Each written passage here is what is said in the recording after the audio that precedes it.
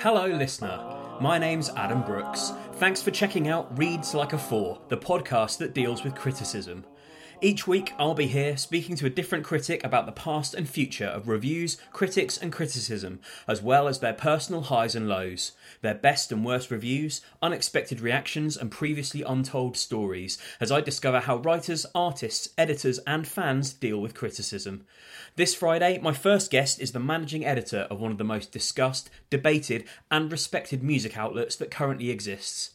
I'll be speaking to Mark Richardson, managing editor of Pitchfork, about his 20 years reviewing records, technology's impact on reviews, upsetting Ryan Adams, decimal points, reviewing the Pope, and what happens when the critic becomes the criticised. I'd give that episode a 9.1, best new episode.